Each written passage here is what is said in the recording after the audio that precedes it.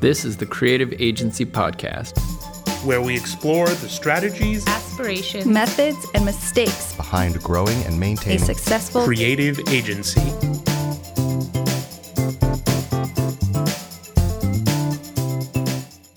Hello again, and welcome to another episode of the Creative Agency Podcast, jam-packed with golden nuggets of knowledge that you can use to fuel and grow your creative agency.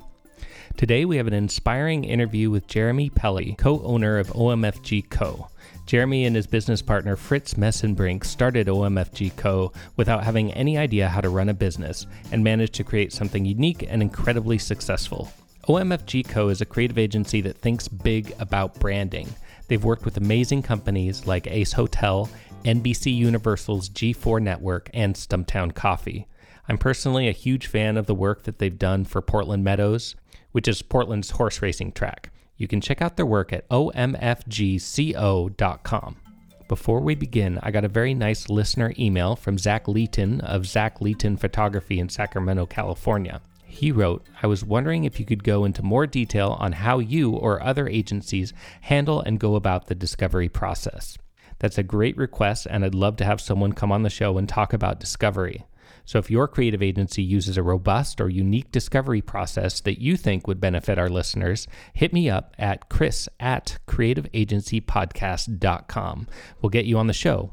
Without further ado, let's visit with Jeremy of OMFGCO. So I'm here at OMFGCO's headquarters in Portland, Oregon, and I am with Jeremy Pelley, co-founder of OMFGCO. Welcome to the show. Hey, thanks. I wanted to mention a little bit this recording space that we're in here. Is this a storage locker?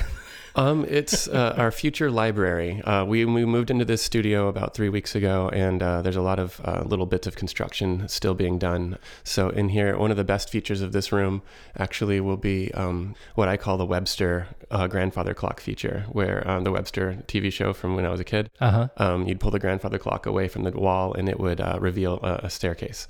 And so in this instance, we have a bookshelf that will be movable, and we can walk behind it, and then it reveals a hidden stairwell to our hidden kind of Zen chill out zone upstairs. Whoa. And yeah, the upstairs is going to be intentionally low ceiling, so it encourages you to sit and do nothing. Whoa, that's cool. So the stairwell will be in this room. It will. Right in there in that corner. That's awesome. Mm-hmm. I love the hidden bookcase. Yeah, it's going to be fun. I've wanted it my whole life. I actually lived in a house that had a bookcase that did move away to reveal storage space. So it was bummer. Kind of boring. Yeah, not a good reveal. Yeah. But, at least you hide the storage, I guess. Yeah. But yeah, this is more fun. That's awesome. So let's talk a little bit about OMFGCO. How long have you been in operation? We are just coming up to our 7th anniversary in June. So we're a little bit out, but yeah, almost 7 years now. Wow, that's great. How many employees does OMFGCO have? We're currently up to 11 in-house, and then we freelance as we need. But we definitely take pride in keeping it a small team. We feel like there's like a bit more maneuverability we have as a studio into what we say yes to and why. Mm-hmm. How did OMFGCO begin? It began pretty simply. Basically, I was in-house as an art director at Ace Hotel before Portland property had opened, and that was my first design job. And so I was there for a while. We worked on Ace Portland, Ace New York, and Ace Palm Springs internally with a small team. And as we started to expand, we started getting more in bed with Stumptown coffee roasters. Mm-hmm. And we would bring them with us to Palm Springs or to New York. And as those email chains started happening, Fritz was freelancing with them, and he had at the same time been working on their packaging and all their collateral and all their stuff.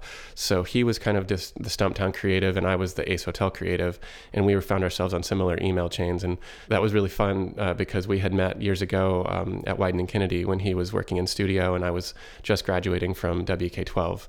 So getting reconnected with Fritz was fun, and then having the chance to work together was even more fun. And then we realized that we wanted to make this a more permanent thing. And so we just kept talking, and we were just like, we got to figure this out. Like maybe I should just quit, and maybe we should start our own company, and we just make all of our current clients hire us as an agency. So that's more or less what we did. And what was really the final impetus was our friends leaving Clyde Common and ACE to start Olympic Provisions, which is now known as Olympia Provisions. They approached me personally, and we're like, hey, we're going to do a new charcuterie, first USDA certified in Oregon, and we would love for you to brand it. And I was like, well, I'm just talking with Fritz about starting my own company. Could we do it as a company? And they're like, absolutely. So that was enough for us to pull the trigger.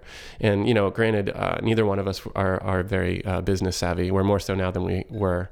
We're both designers first and businessmen second. But I mean, it was 2009. It was the height of the recession, or the lowest point, I guess, depending how you look at it. And not the wisest move to quit a full-time job of a company that's doing really well. But we got lucky, and it's worked out really well. That's great. And so Stumptown and ACE both remained your clients after you guys both quit? They did. For a while, we worked on both of them, mainly on smaller things like finishing out the New York property, finishing out art installations, working on little collateral pieces for Stumptown. Can you explain the name OMFGCO? I know that there's sort of an internet association with my effing God with OMFG. Yeah, well, I should ask, are we allowed to curse on this podcast or no?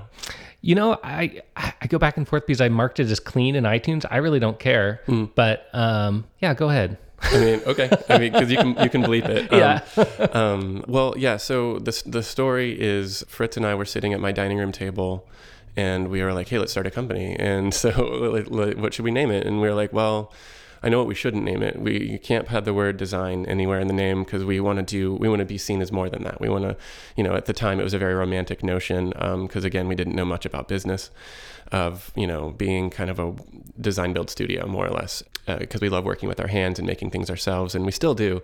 But we've learned over the years that where that begins and ends for us, and like how that can still be part of our process without it being financially crippling, or resource crippling. Long story short, we were just like, man, I really love the old school era of manufacturing, and like those old metal tags that you'd see on the backs of chairs or under tables that said Smith Manufacturing Company, but they would be abbreviated as Smith MFGCO. And so we were like, maybe we start there. Maybe we just start with MFGCO and put some sort of generic modifier in front of it. And so, I really liked how just blanket statement, generic, Standard Oil as a company name was back in the day. So kudos to Rockefeller for that one. But yeah, it's just standard, you can't beat that. We threw out a bunch of modifiers and a bunch of names, and then would just type them into a URL search, what's available. And lo and behold, the long form spelled out version of the official manufacturing company.com was available. No surprise there. It's the world's longest URL. So we bought that, and then we were like, how can we shorten it? And we were like, let's try official manufacturing company, official MFGCO. And we shortened it to that. And then we're like, how else can we shorten it? And we're like, OMFGCO. And we're like, wow, it's available. Bye. And so we kind of just stumbled across it. It was a bit of an accident, but we knew its relevancy right away. But honestly, we do own the moniker Oh My Fucking God Company as well. I think it really serves us well. It's very memorable. All of our clients love it, especially the big corporate clients. They love putting an all agency calendar invite to our meetings as meeting with OMFG. They just, I think they get some kind of perverted pleasure, because they normally can't be that informal or seemingly informal with their meetings. So it's pretty fun. That's funny.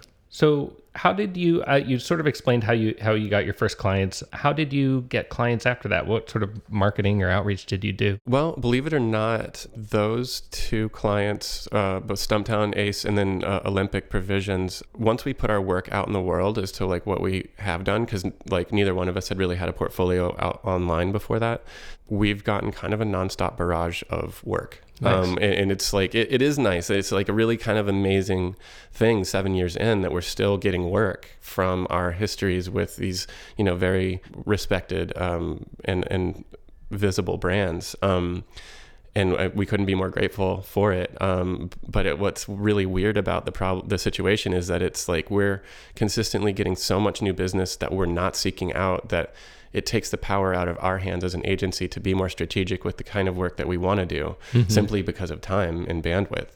And it's not, again, no complaints, but it's just not an ideal situation, as some people might think it might be. What was one of the hardest lessons that you had to learn when you were first starting out? When we're first starting out, one of the hardest lessons we learned was what it really means to run a company, what equity really means and what it's worth, like all those sorts of things. Early on, we had a studio we shared with a friend that became a third partner with us for a while. And we were, over the moon at the time when we made it all happen.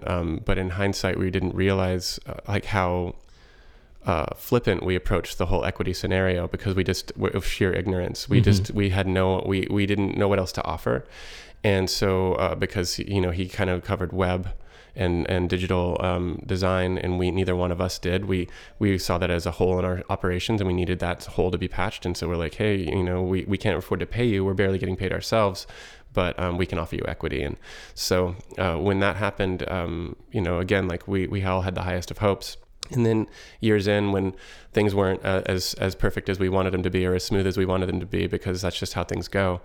It was not any one person's fault. Proved to be a very painful lesson that, the biggest expense in that scenario is that we lost a really good friend. Yeah. And, we would love to have that healed and repaired, but we simply just don't know how and know what to do with that. So we've kind of had to just accept that as a painful lesson learned, and wish everyone well in that scenario. Yeah. Definitely it's something to be really taken with deep consideration. It's not unlike a marriage. It's not unlike any other contract. Like be careful, caveat emptor, be careful what you're signing up for, and be really, really clear with all parties, because otherwise, it's like I could care less about the money or the business or anything else that was involved in that scenario, because it really was minimal at that point. It was really about the feelings and the people and the friendship, and that deserves the utmost respect, and that's very, very clear. And it was clear to us then, but it's even more clear to us now. So. Yeah, I've talked to some other agency owners who've had similar issues with ownership and equity and stuff like that in the beginning. Everyone wants a piece, and it gets a little bit difficult sometimes. Yeah, well, it does. And there's options. Once you educate yourself as a business owner as to like equity is not the thing necessarily that you need to offer, you can offer other ways of investment, like profit sharing or commission or all sorts of things. There's lots of creative ways to let people feel invested into your company, and you want them to. You want that level of investment because the work is better.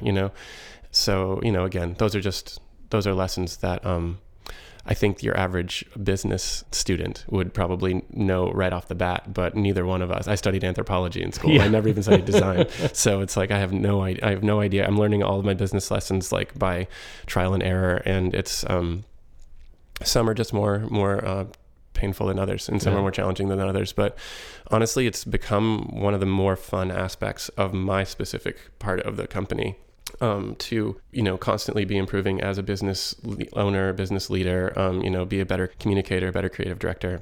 Like, how can I serve my team and serve the company as best I can? Everyone's job really is to make everyone else's life around them easier. My job too, And so it doesn't matter if you're a producer or a designer or a creative director or art director. It's like everyone's job is to make everyone else's life easier. Yeah. So it's nerdy, but it's fun. That's great. Can you point to one shift or change in your business that you felt like kind of moved you guys to the next level? I think one shift or change was we realized that, that what we're up to is a numbers game. Like money works the same in every industry.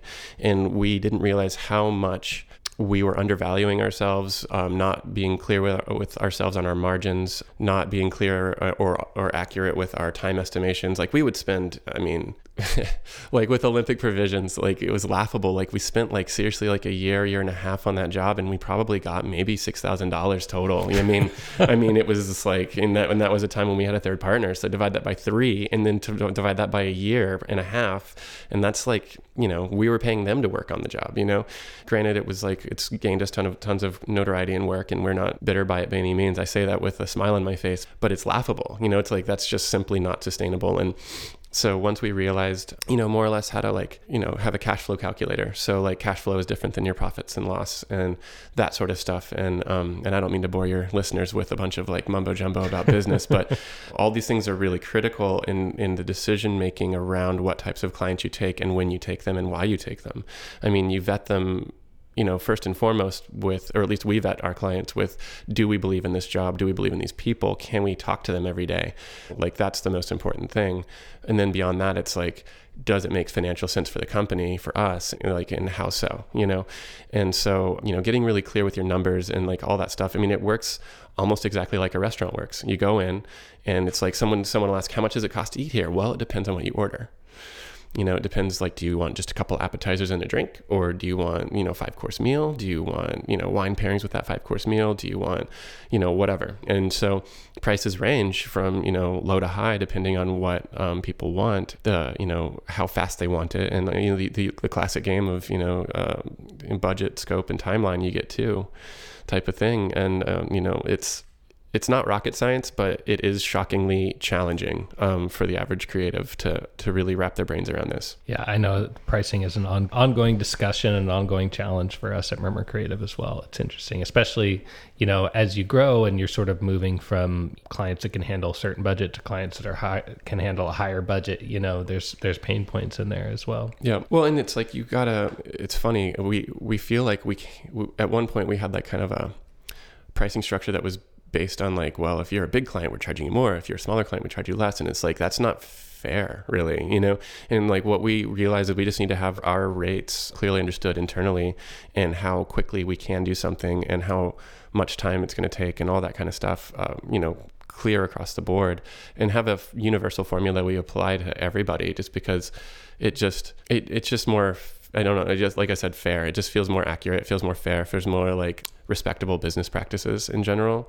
And then it gives you leeway to give discounts beyond that, because you're where you're starting, and it's not like a guess. It's not arbitrary.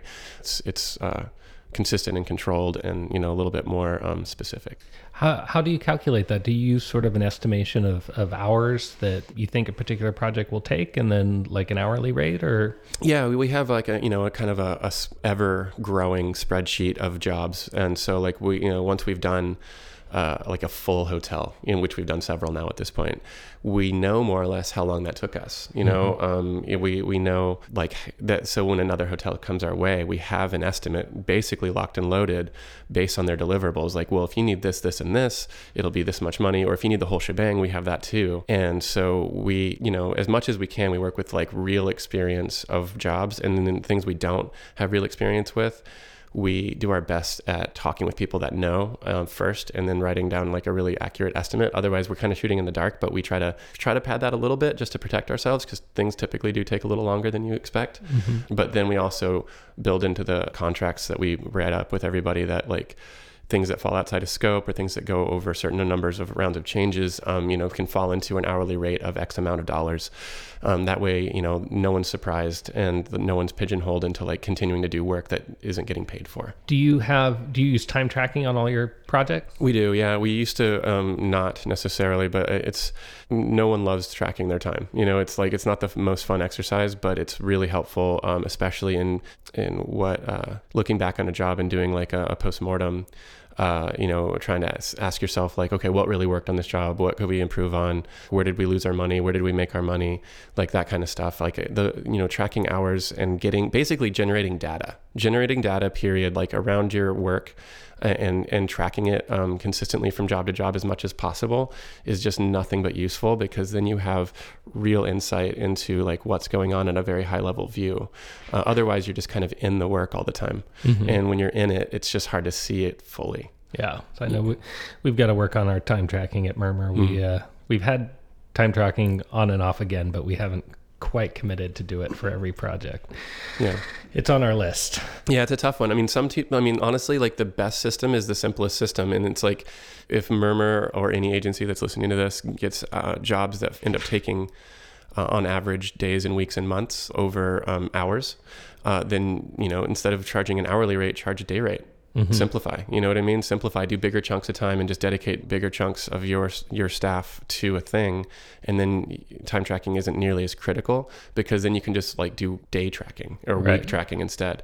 If your jobs are smaller and they require, you can't really necessarily charge day rates or week rates or whatever, choose the system. There is no one system, just choose the system that serves you best.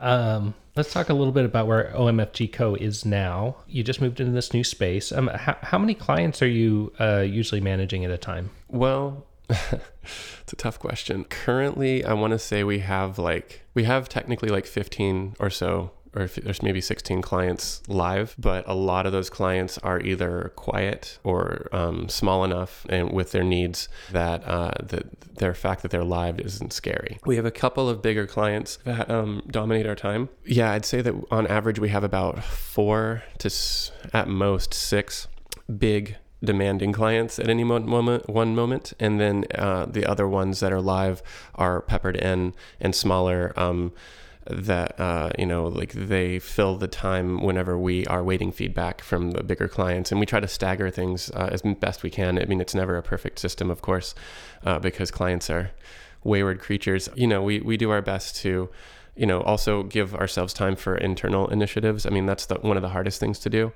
is to simply update our own website. I mean, we're easily behind by a year of really great projects that we can't wait to release into the world, but some of the projects themselves aren't live yet, and some of the time that it takes just to simply put together a really good case study just, it hasn't been there for us right now, because we've had so many things happening alongside the move. It's been a particularly busy time, which I think is wonderful.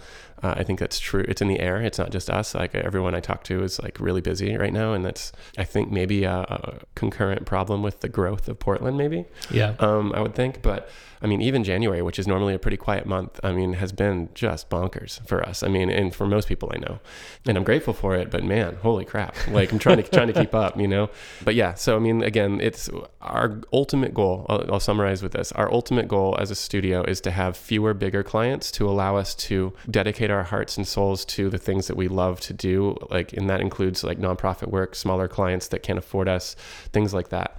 We're not perfectly there in line with that vision yet. We're still figuring out what that sweet spot is, but that's our ultimate goal. Nice. Let's talk a little bit about specialization. How would you describe your specialty at OMFGCO? Good question. Our specialty, God, I don't want to sound pompous. I think our specialty would land somewhere in the way that we approach work to begin with. One thing that we coined in the studio that we've been saying for a little while now is that it's easy to make something pretty, but it's hard to make it matter. We really pride ourselves on making work that matters, and we think about our work, and none of this stuff is entirely unique. If anybody follows Sagmeister, or if anyone has a fan of Tibor Kalman, or anyone doing really great creative work in the past decade or more, you will hear what I'm about to say in different versions, but more or less, it's like you got to be really responsible with what you put into the world. If we get an opportunity to have 21 billboards in Portland, we see that as an opportunity to give Portland a gift and to serve our client. So we don't want to just put some ad out there that's another redundant or annoying or ugly thing. We want literally to put an art piece into the world as much as possible, as close as possible to that. Something that will make someone smile, something that will be a joy to look at and a joy to experience. And so we think of our work as a gift. And I think that if more designers and more studios and agencies thought of their work as a gift and not as something they had to do, I think it would change it a little bit. So, we always try to imbue that into every job we do, whether it be a packaging job, a hotel job, a campaign. It doesn't really matter. We apply the same thinking and the same care into how can we make this something more than what it is? How can we make people feel great when they experience this thing? So yeah, I think that's our specialty, and I think that we have a way of speaking to our clients to let them know how important that is too, to almost allow them to say, yeah, I think that's a good use of my money, basically, because we are still hitting all the criteria that they need as well, but we try to take it to that next level of it's not just an ad. I watched a promotional video on your website, and in it it's mentioned heavy analog, sort of at least what I got from it is that you guys really love the sort of tactile aspects of design. How is that sort of translated into your work? We do our best to use the computer as one of many tools. It's not where we begin and end. It's definitely something we use on a regular basis, just like any studio needs to. But we have a lot of in-house artists and photographers and designers that are really great with their hands, whether that be hand lettering, illustration, just getting raw and loose with materials. I think that a current problem, I think, in the design world is that we are all looking at the same stuff. We're all online. We're all on Pinterest. We're all, on Instagram, and we're all looking at the same things for inspiration and pulling from the same resources. And so to create our own resources, like through, our own means, whether they be imperfect or not, is a really guaranteed way to have like a unique point of view and a unique voice. And so we encourage, people like our designers and our staff to, get away from their machines if they need to do some brainstorming or creative concepting, and or to make that mark feel more roughed up or whatever. It's like draw it, like shrink it, scan it, like blow it up, redraw it, wrinkle it up, and then scan that back in, and then get basically like use the most basic, simple analog techniques to make something look messed up and patinaed, if you want, like rather than just applying a Photoshop brush to it. It's like, sure, you could probably, like, there are amazing Photoshop brushes out there and amazing Photoshop artists, but why not just do it in real time and make it truly unique and go from there? It's like, it just really depends on what needs to be done and how much time we have to do it and what is the right technique and what is the right feel. It's the difference between shooting digital and film. There's room for both. And ultimately film gets scanned and it becomes digital, but it's the feeling of the film. It's the starting point, I think, that ultimately shapes the outcome. Another thing that says on your website is we build brands for visionaries. What does that mean to you? Well, that was we had a more verbose tagline before that, and that's no good. It's got to be simple.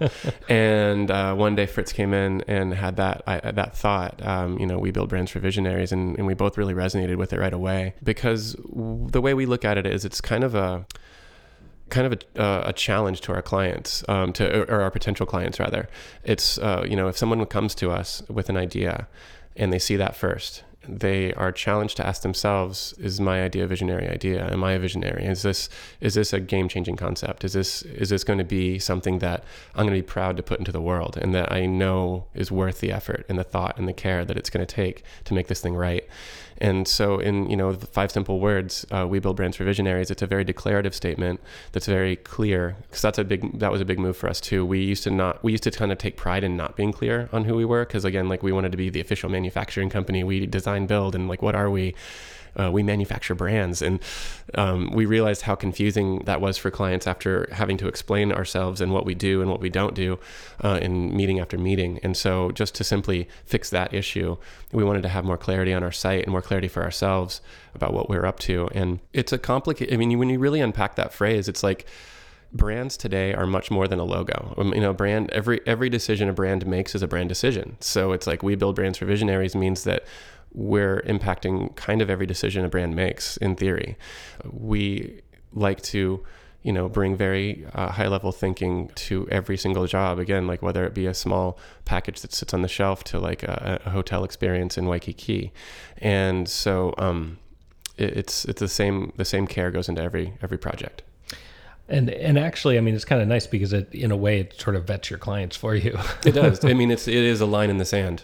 Quite literally. And if people aren't feeling confident or feeling like their thing is as solid as it needs to be, then it does vet clients for sure. And honestly, it's one of the most important things I think a studio can do to respect themselves, is to vet clients very carefully and very clearly, and don't have any shame about doing so. If you say yes to everything, you become a production studio, and it's like you become a lapdog, and it's like, we're here to help, and we're here to help not only our clients but help the world be the kind of place we want to live in. And so it sounds really lofty and big, but it is. What we're all up to every day energetically is a really big deal, I think, and it's worth being really honest with yourselves about that. I notice a lot of work on your website that's sort of more along the lines of interior design. How much is that a part of your process? Interiors have worked their way more and more into our process, to the point where we're not necessarily an interiors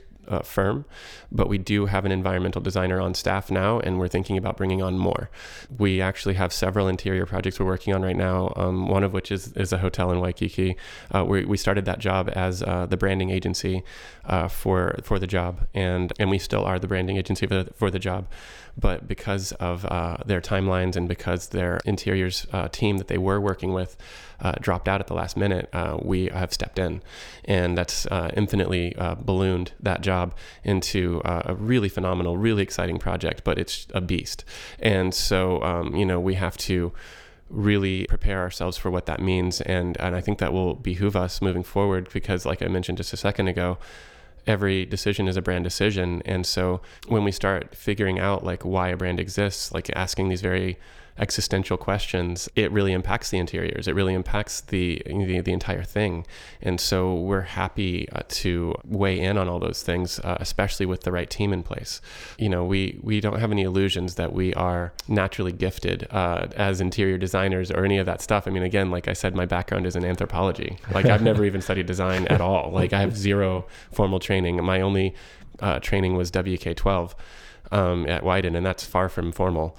So, I think what we're excited about is when a concept can be fully realized, whether it be in physical form, visual form, or digital form, like online experience. Like it should all feel the same, and the feeling is what matters. So interiors definitely are working their way more into our company, and that's really exciting for us. But you usually start with like branding, logo, brand book, and that sort of thing, and sort of move towards. Yeah, well, the very first thing, like our process is pretty straightforward, and again applies to every single job, big or small. Is we start with why. We start with that very classic Simon Sinek concept of like, why do you exist? What makes you different? Why should I care? And it's like, those are really blunt questions, you know what I mean? Like, because frequently we are the audience that our clients are going for. And it's like, if we can make ourselves care about it in like, not in an arm twist kind of way, but in a genuine way, then we know that we can make this special for anybody else. And so we vet it really carefully by just being really blunt and really honest. Like, seriously, like, make me care. Like, there are so many things in this world. We don't need more things. We need better things. Yeah. We need fewer, better things. And so we're interested in helping create those fewer, better things that age well, things that in 50 years from now will be the things that inspire people like, man, why don't people make things like this anymore? Like, this was really, really well thought out. This was a really well considered experience. Like, that kind of stuff is what we're excited about now. Like things that were made 100 years ago, 50 years ago, we get inspired by all the time. It's like, we just want to do things that are relevant now and will be relevant later. So really what drives everything, to be honest, is concept. It's like, what is the concept in the simplest form? What is the insight around the brand? And then from there, we actually dive into naming, logo marks, brand book, like all that kind of stuff. And while we're working on that, because the concept is so clear and so locked, and we have keywords around it, and we have all these kind of things that help protect the concept, we can start working on environments congruently, like at the same time, concurrently and congruently, as well as, any online experience. It doesn't have to just be like, nothing has to be contingent on what the logo looks like. The logo is like 10% of a brand. I mean, if you think about Ace Hotel or Stumptown, they, neither one of them have a one single mark they use as their logo all the time.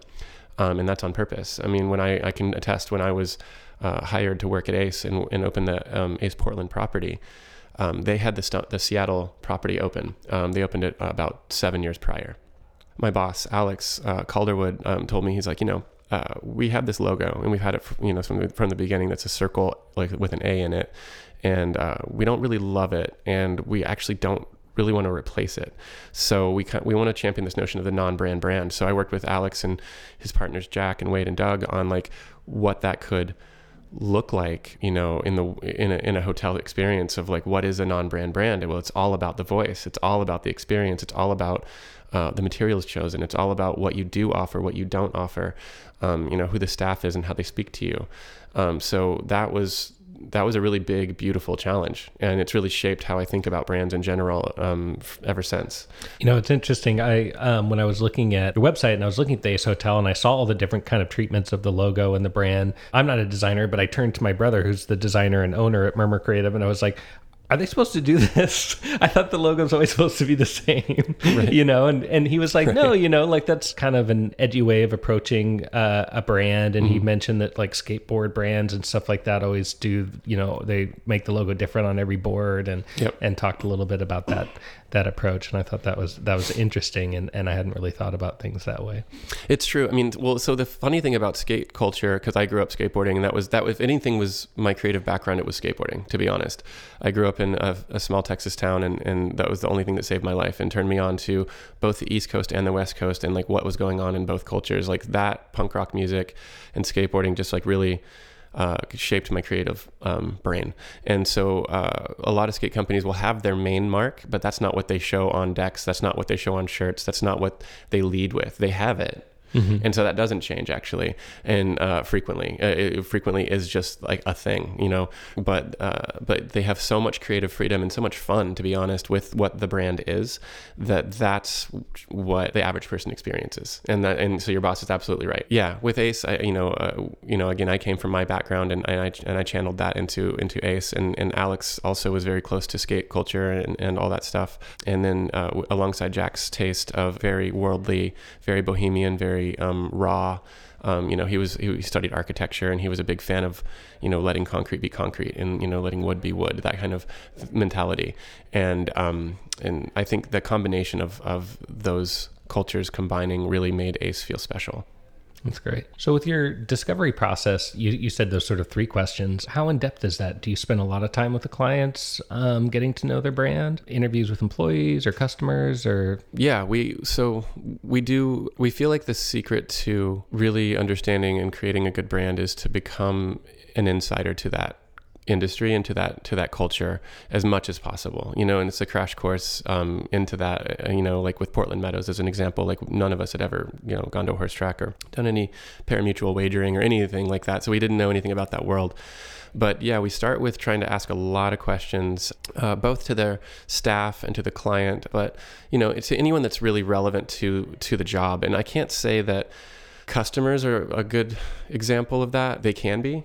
We haven't really done that too much, but like asking customers about brands sometimes can fall into the focus group category for us, which we don't really believe in focus groups, simply because not all information is good information. Like when you come to somebody that hasn't ever thought about something and ask them for their opinion on it, they're going to form one right there and on the spot.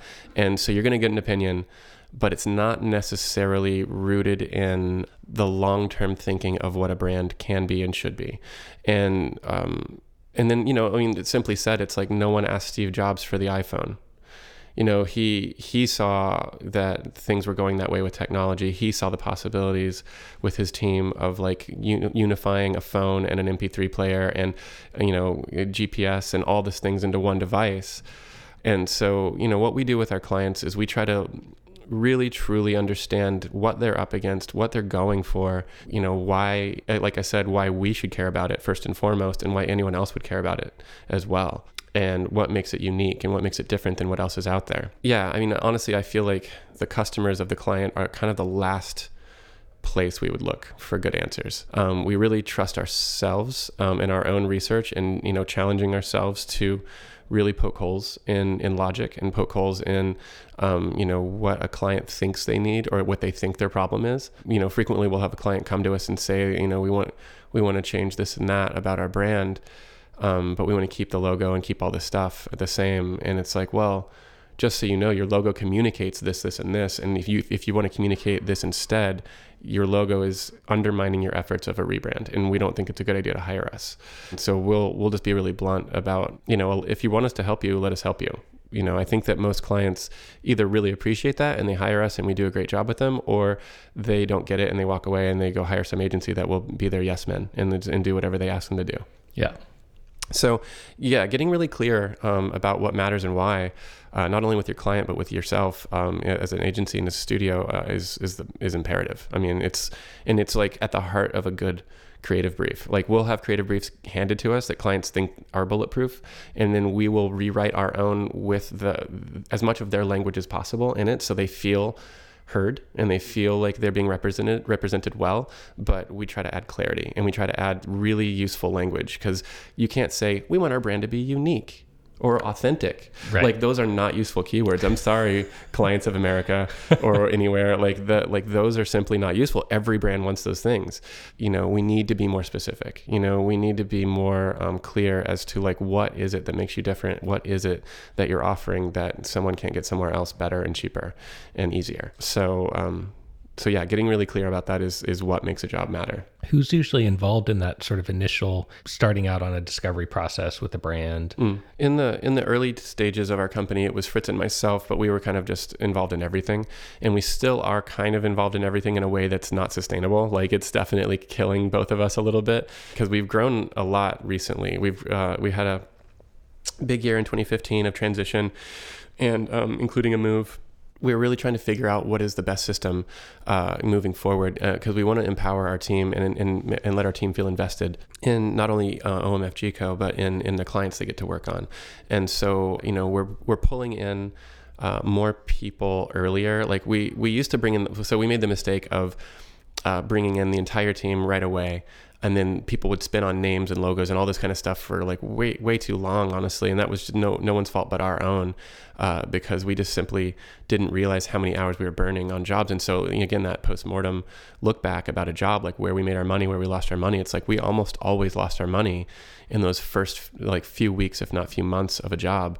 And then we got really efficient towards the end. And so we've reversed it where we have fewer higher level thinkers, myself, Fritz, and then like maybe one strategist, maybe one executive producer on the early stages of the job, possibly a senior art director. And those people, will be involved on the entire job. And then we bring in the junior designers, we bring in the production designers, we bring in the, any other support that we need as necessary once the concept is clear. Because a group brainstorm, as romantic as it sounds, is just not that effective or useful. And so we like to like really simplify and really have, like I said, high level, simple approach to getting clear and first. And then once we're clear, then, we open the gates to everybody. So how do you and Fritz sort of divide your responsibilities? It's been a moving target, how we've been figuring it out. But part of it is, we'll get jobs through our network of people. And so sometimes they might know Fritz better than me, or sometimes they might know me better than Fritz. So those jobs are naturally like in my camp or in his camp respectively. Otherwise, it's like, who has the bandwidth? Like right now Fritz has 3 projects and you have 2, so you should take this one. Yeah, I mean, really it's kind of like those are the biggest buckets of criteria. Moving forward, I think we might like devise a different strategy, but for the time being, it's like I said, we're both kind of on every project, and it's both good and bad. I mean, it's good in the sense that it creates consistency, and all of our clients love having, the co-founders of the company on the job or whatever. But as we get busier and as our staff grows and as we just are in different places, it's just literally not sustainable. Mm-hmm. So we have to put the right people in place and put the right trust in place to have other people handle it, and then we still are looped in accordingly. And are you guys doing project management or mainly just art direction? Do you have dedicated project managers for projects? We do. For us, the way I would look at Fritz and myself in this studio would be we're business owners first, highest level, and then we're creative directors second, and then I think.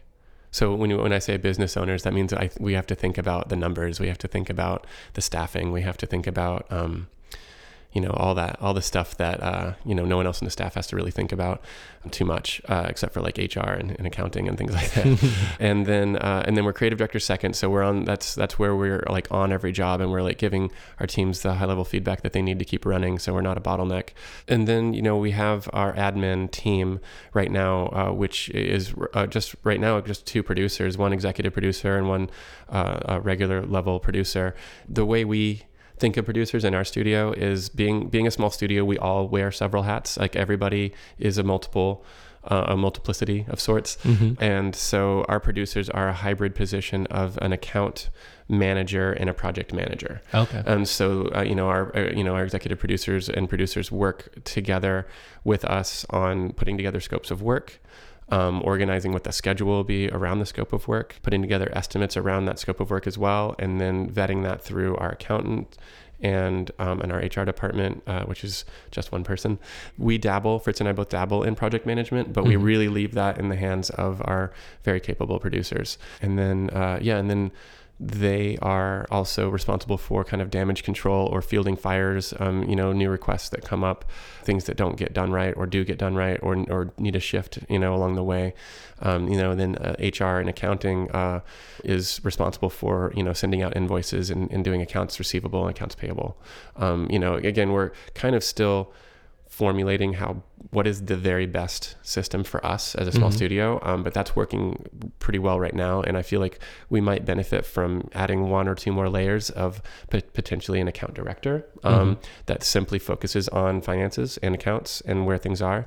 We're not quite there yet. We don't have that person yet, but it's a constant dance. Well, I know at Murmur Creative, we hired someone to do social media stuff for us, and they ended up being our project manager. So a lot of things like that have sort of just like grown organically, and we're like, oh, actually, we're not going to do social media, but we do need a project manager. There you go. Yeah.